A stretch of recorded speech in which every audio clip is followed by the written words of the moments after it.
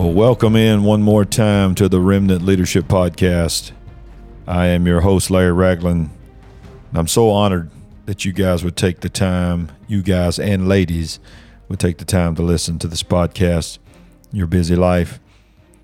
And I know you do that because you are the remnant. And, there's not a whole lot of places you can go and hear people talking to the remnant and about the remnant. This is called the Remnant Leadership Podcast because it's not just about the remnant. It is about you as a leader. And we like to come on here each week and ever so often that we can and just talk to you about some principles to help you be that leader in this moment of the remnant. And I want to talk to you just quickly today about a very familiar story in the Scripture. It's the story of Gideon, and most of you could preach it, teach it, tell it left and right, and you know the highlights of the story. But I want to hit a few things about Gideon and about this moment that we're in right now that I believe will help you. And I say this a lot, and I want to encourage you, if you're listening to this podcast right now, to just say, I take ownership of this moment. I take ownership of this moment. Because you've been called for this moment. This is not just any moment. This is the moment, I believe, for the church to shine. This is the greatest opportunity the church has seen in my lifetime, and probably your lifetime, and quite frankly, for generations. There is so much going on in the world that's chaos. There is so much darkness that seems to be gripping this whole world. But in the midst of that darkness and chaos, there is a remnant rising. And this is the moment of the remnant. This is the time of the remnant, and that's you.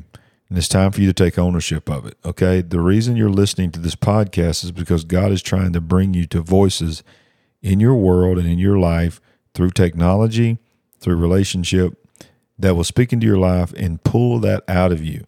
And that's what my mandate from God is to get on this podcast, sit in front of this microphone, and speak out of my heart and pull out of you the gifts and the callings of God that maybe you've suppressed, maybe you don't think you're qualified to walk in, but if you search down deep in your heart, you'll know that that is who you are.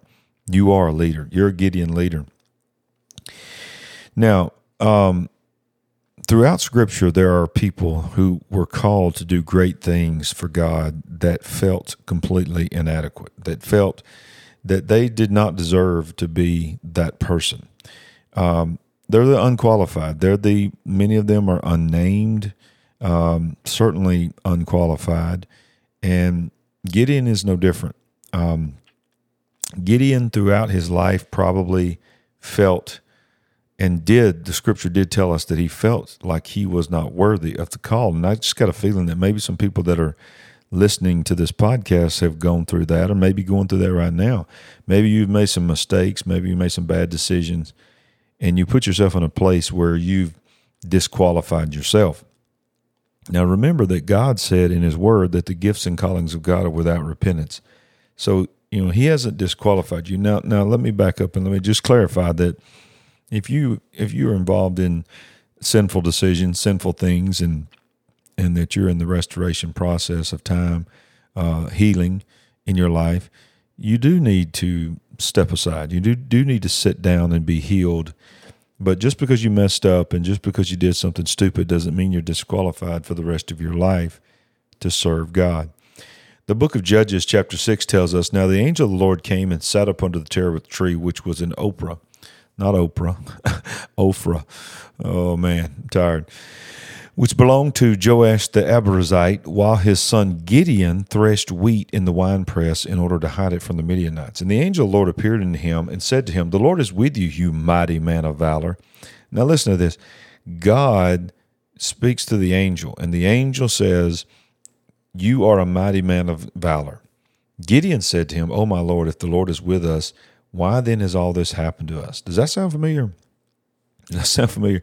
You ever been to a place where you just like, not only have you disqualified yourself, you're looking around, you're going, my God, you've almost, hate to say it this way, disqualified yourself in the eyes of people because we really need you to step up and do a miracle, and it looks like you've abandoned us. Well, looks can be deceiving. So Gideon said, why has this all happened to us? And where are all the miracles which our father told us about? I love that line. I mean, he's not afraid to say it to God. He's not afraid to speak boldly to God. You know, God says, hey, you're a mighty man of valor. The Lord is with you. The Lord is with you. You are a mighty man of valor. He goes, oh, so he's with me? If the Lord is with us, then why does all this happen? And where are the miracles which our fathers told us about? Saying, did not the Lord bring us up out of Egypt? But now the Lord has forsaken us and delivered us into the hand of the Midianites. Then the Lord turned to him and said, go in this might of yours, and you shall save Israel. Go in this might of yours, and you shall save Israel. And then he says, have I not sent you? In other words, he's not listening. He's not listening to what Gideon has to say about himself and even about what he's trying to throw up into the face of God himself. He's like, I hear you, but I just told you you're a mighty man of valor, and now I want to remind you again, you are mighty. Go in that might of yours and save Israel. Have I not sent you? So he said to him, O Lord, how can I save Israel? Indeed, my clan is the weakest in Manasseh, and I am the least in my father's house. And the Lord said, surely I will be with you, and you shall defeat the Midianites as one man. So he disqualifies himself again. He says, my tribe is the weakest, and I'm the weakest in the weakest tribe. I mean, you can't get more disqualified than that. It's like not only am I from a dysfunctional family, I'm the most dysfunctional one in the dysfunctional family. That's what he's trying to say. But the Lord replied again he said, I'm not listening to this mess. The Lord said, I will be with you, and you will defeat the Midianites as one man. As one man. Now, I can tell you personally for myself, I can relate to this story. Many of you know my story. Many of you read my book, and you know what I went through as a child. I was abused by my father. I was told that I was just a horrible person, that I was a horrible, and I'm talking about a kid. I mean, I was like 9 or 10 years old and younger, and I was just told that I was just a bum. I wasn't going to amount to be anything. And, you know, when you hear that as a child, and then you go through the times of teenager years and young adult, and you just don't know anything other than what you've been told. You continuously disqualify yourself. And most people that have a low self-esteem, a lot of them did like I did. They learn how to fake it and make people, hide it from people so they can't see it. So on the outside, it looks like they got it all together. They're popular. They're happy. Their life is just amazing. But on the inside, they're dying. And that's the story of a Gideon type leader. Unless something happens in his life to help him see who he is, it's very difficult for him to ever be that. I was dropped. I was broken. I was abused. I barely graduated high school. And I sit here before this microphone today, and I can tell you that I wished I would have went to college, but it didn't work out. So I have no college education, no formal training in ministry of any kind, let alone pastoring. God called me to pastor a church, and I had no training of a pastor. I had no pastor friends. I had no pastor mentor. I didn't know what I was doing. I just knew that I'd been called by God. And, but I'll tell you what, I hadn't just been called by God. I've been called by God to do big things. And I realized, I look back over my life, our church started with about 10 people. Then, of course, we moved over to what we call the Little White Building, and that Little White Building was literally a little white building, and it seated probably about 50 people max. But we had some tremendous services. We had big vision. God began to still speak to me, and then we moved on to several different buildings until we got to where we're at right now. And at the time of this recording, I've been pastoring this church since we planted it 28 years ago. So, for so long in my life in ministry, quite frankly, I was not really ever considered a success by other pastors. I've never, for a very long time, had people looking to me as a mentor, and in fact, many times I really felt like I was talked down to. I was, disrespected, and I would see so many other people in success, and I would see them, having musicians and beautiful buildings and all of this, and staff and paid staff, and I didn't have none of that. But I just kept being faithful.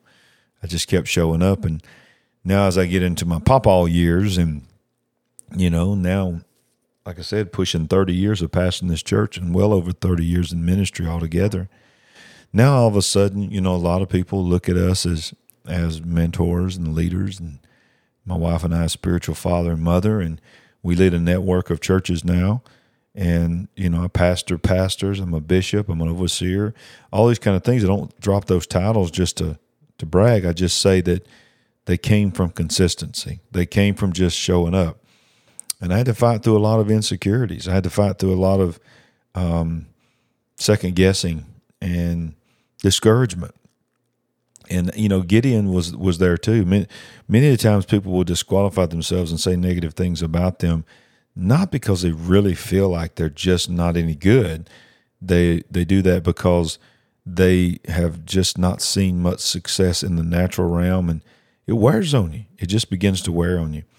And Gideon had probably begged beg God and even encouraged himself at one point in his life to do something great for God. But when he didn't see the manifestation in the natural realm, he just accepted.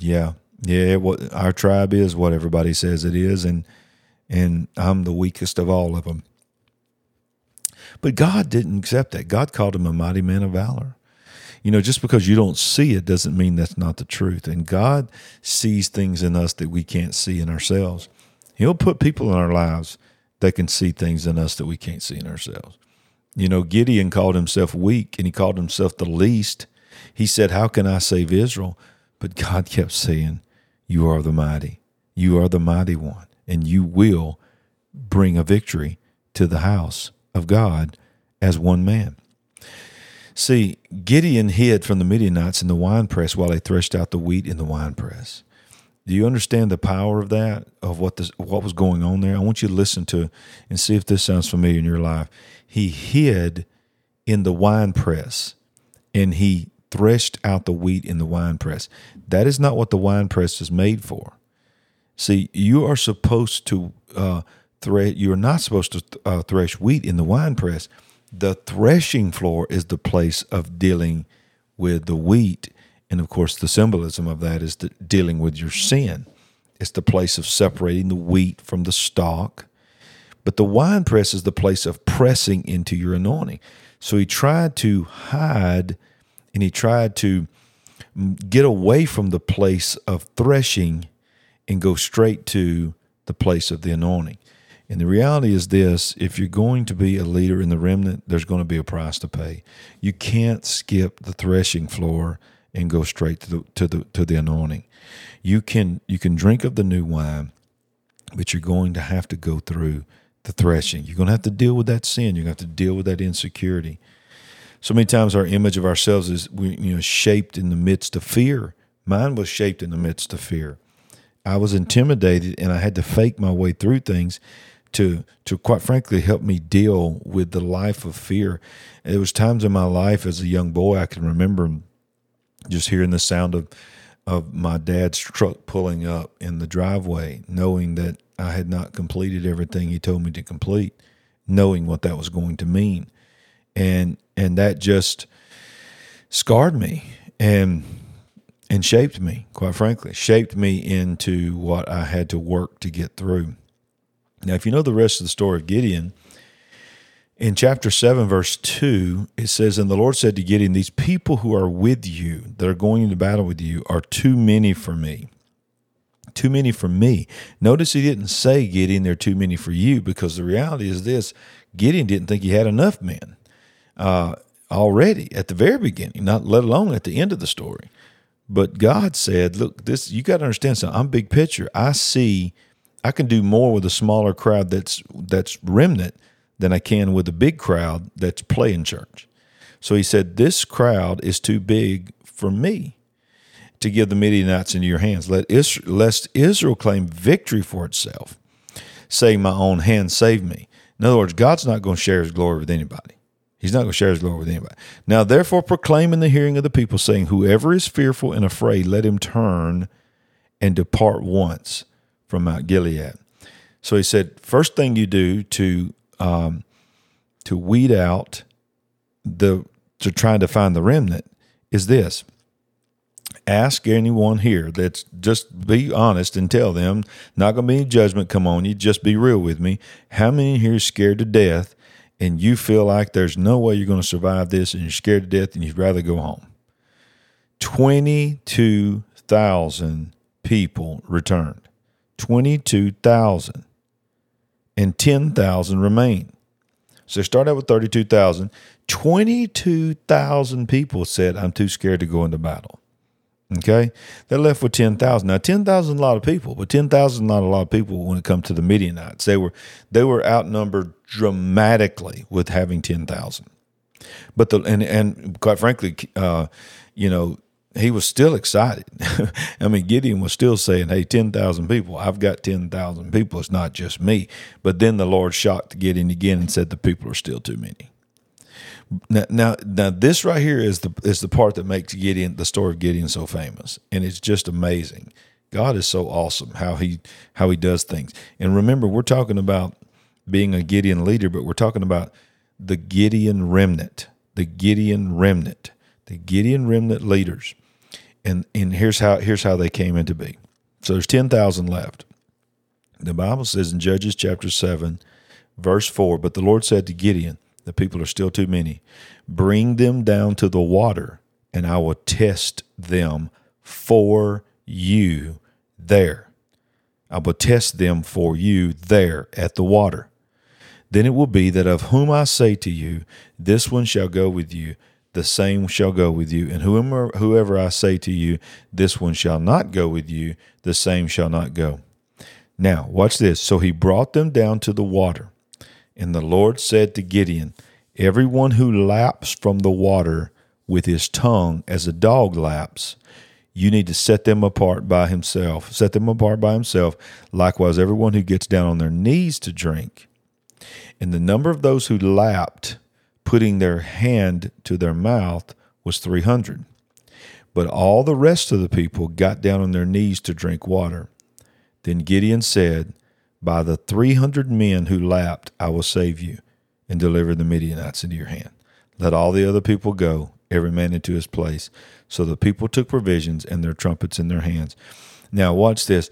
See, one of the ways that the remnant is separated is this.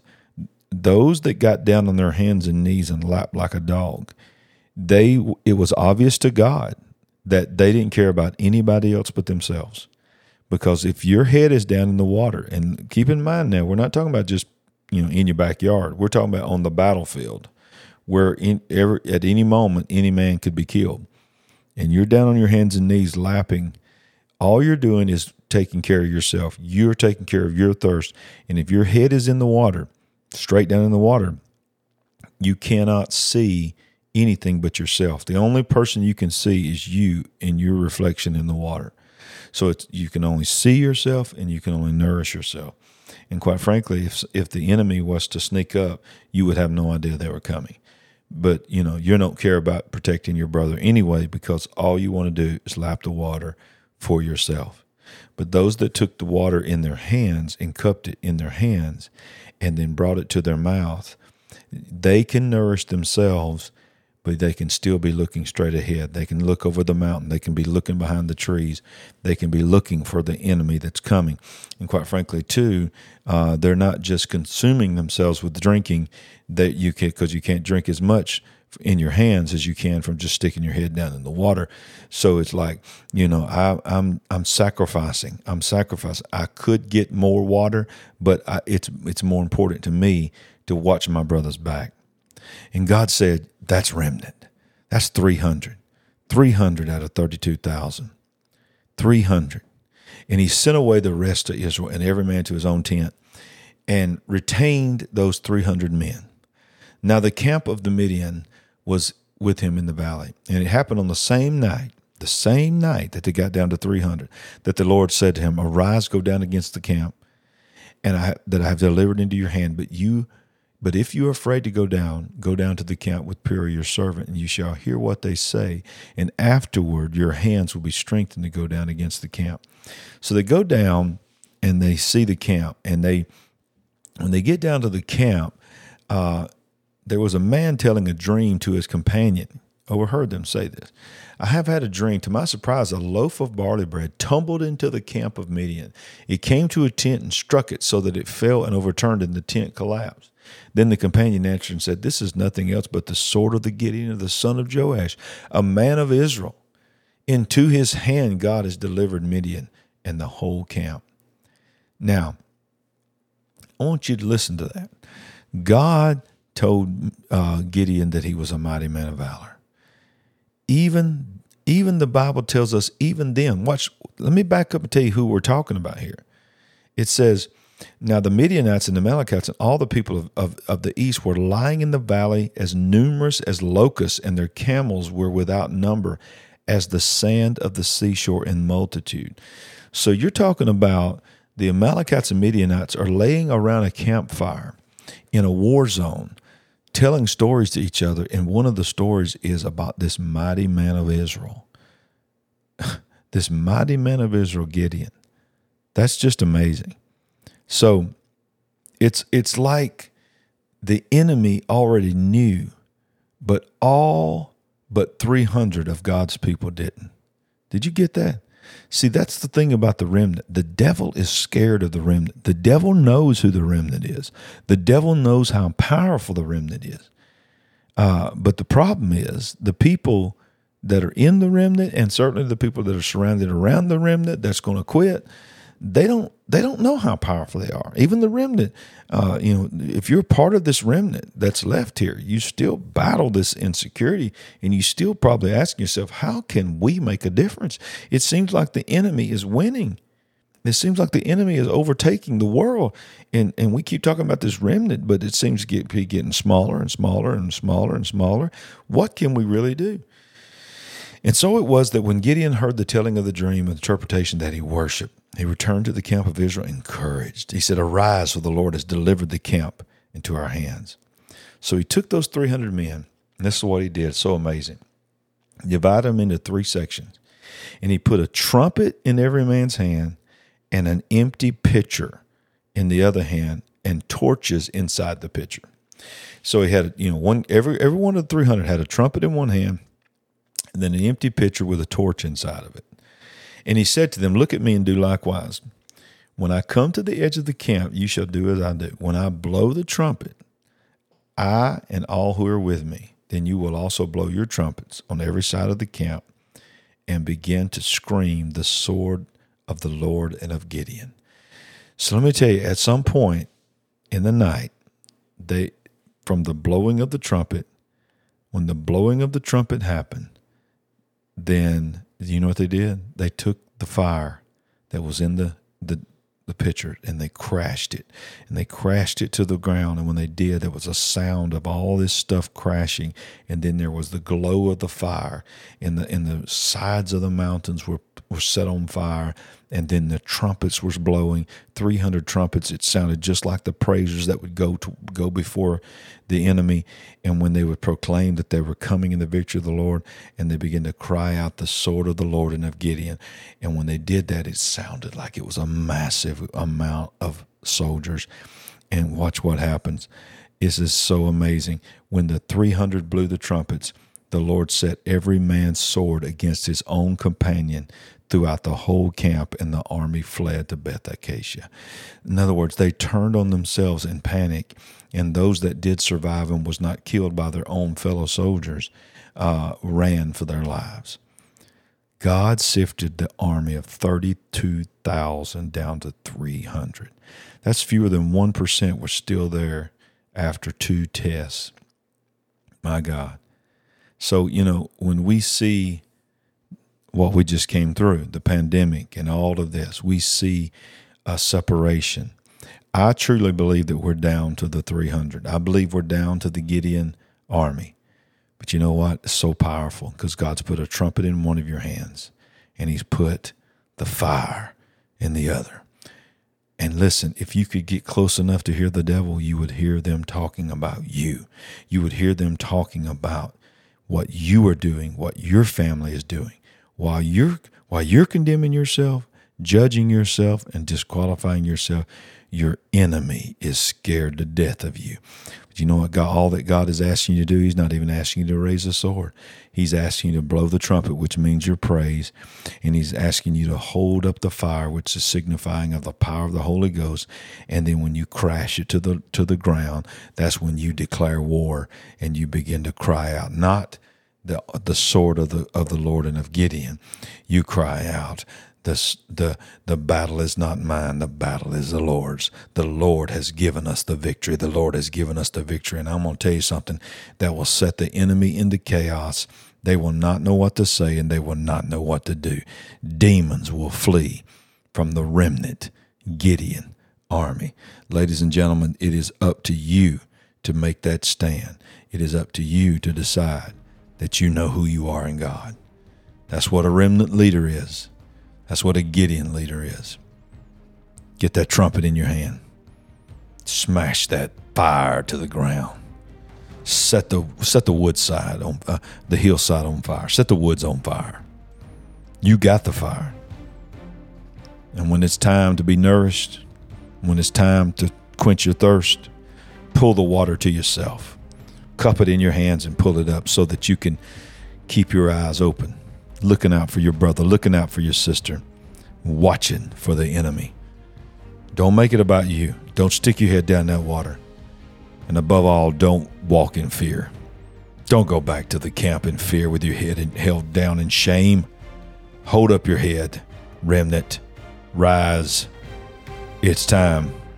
Thank you for joining me on the Remnant Leadership Podcast. I'll see you next time. Share this podcast. God bless.